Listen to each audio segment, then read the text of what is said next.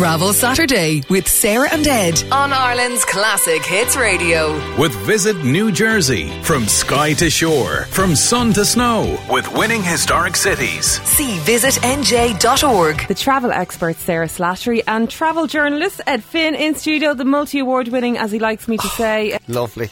Ed Finn. I don't know why I do this, Sarah, because he keeps saying he got me wine when he was in Bilbao, and I'm yet to see it. Anyway, we're talking today about Lisbon.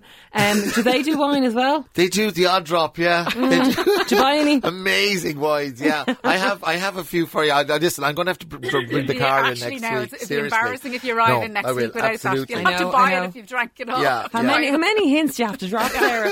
All right, I'll nearly bring it in the next wine and salt. I have a few bags of salt for you as well from Bilbao.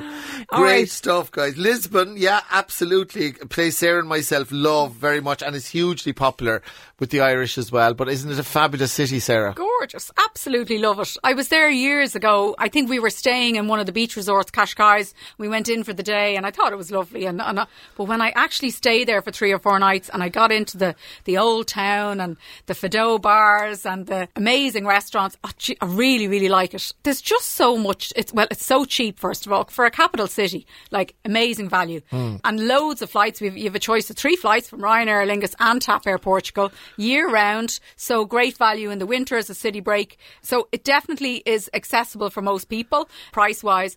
But there's just so much to do there. You've got, obviously, the great sites, the historical sites, the castle. But you've also got, like, Sintra, which is absolutely... Did you go to Sintra? Beautiful. Oh, it's like something out of it's like palaces and all this art beautiful ornate work and stuff. God. Yeah, it's stunning. It's this UNESCO World Heritage site with Penna Palace, which is on the outskirts. And, you don't, like when I looked at Estoril, lovely as well. There's just so much. You've got Belém. You could literally spend days going to see everything. But I suppose most of the beauty is probably as well from Lisbon is just in the heart of the old town, isn't it? It's stunning. And one thing I would say to people, there's a lot of cities do cards, right? You know, like Lisbon card, whatever. But the Lisbon card is really good because, in fact, you can go to Sintra on the Lisbon card. I mean, it covers all public transport, huge reductions and discounts on museums. A lot of the museums don't even charge.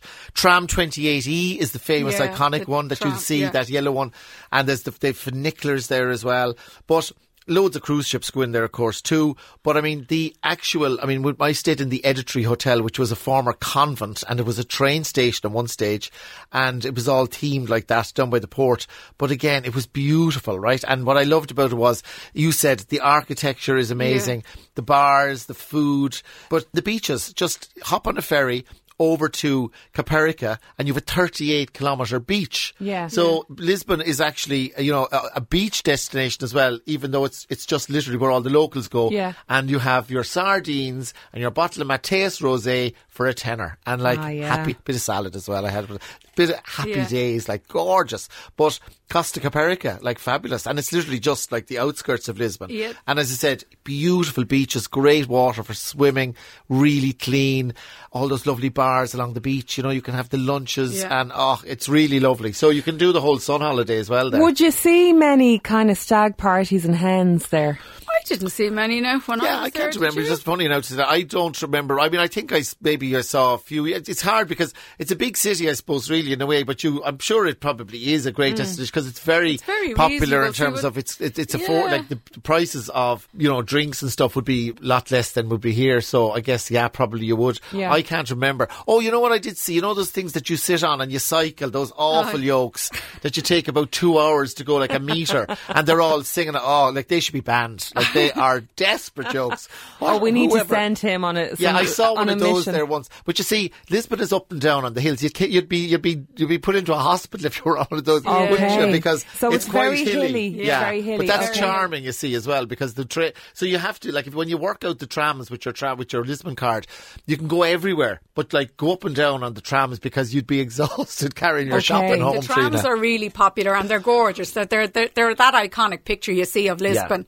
But beautiful. beautiful. The wooden seats and everything. Yeah, gorgeous. they are gorgeous. They're the real old trams. But they can be really busy. So, we were there with the kids the last time. So we got a tuk-tuk tour, and it was absolutely brilliant way to go around. And it's great as well, I'd say, if you have an elderly person, because it is totally uneven. It's, you know, the ground, it's very hilly. But the tuk-tuk was brilliant. He brought us to all the hot spots. And I actually do tuk-tuk tours in lots of cities when we go. It's really handy with the kids. I'd feel awful. I'd feel awful doing that. I know, they're not. The poor person trying to carry me around. They're motorised. Yeah, I know, they're not. No, it's not like Thailand or somewhere. Yeah, the one thing you have to try when you're there, by the way, is a bifana. Now, a bifana is a traditional Lisbon, like, Portuguese sandwich. Now, it's a heart attack on a plate. So, you know, you order it. Have you tried it? It's like about 6 different meats, cheese. I thought it was a bit of a joke when I saw it first, right? But they love this. Now, the custard tarts are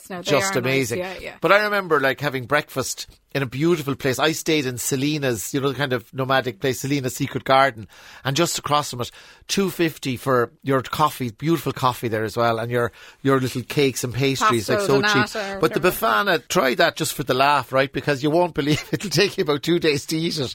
But it's got layers of cheese, meats and stuff, and sauces. But I've never seen it anywhere else. But it's only there that you'll get it. You won't need to eat for a week. No, like, it's massive. Yeah. It's like a double club sandwich or something crazy. Bifana. Do you know where else people should go, think, on the food train, is the Time Out Market. Oh, Lisbon God, was yes. Amazing. Lisbon was the first place the first city to have the Time Out Market. That's where it originated. I know there are lots of cities around the world now, but it's just for anyone who doesn't know what they are. They're like this massive big food court. It's like filling up the point with like 40 different restaurants and 8 different bars.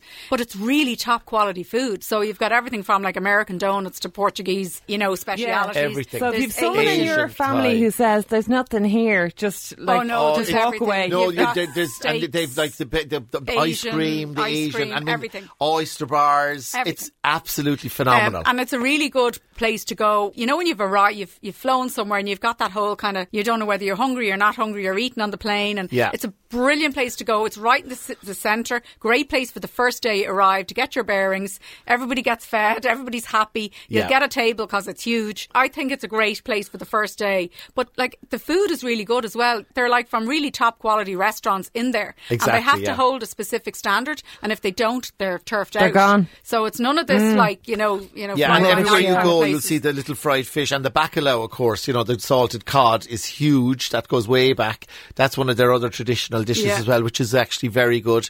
But you're right, the Time Out Market, the old Mercado, the old market there, the flower market, absolutely gorgeous as well.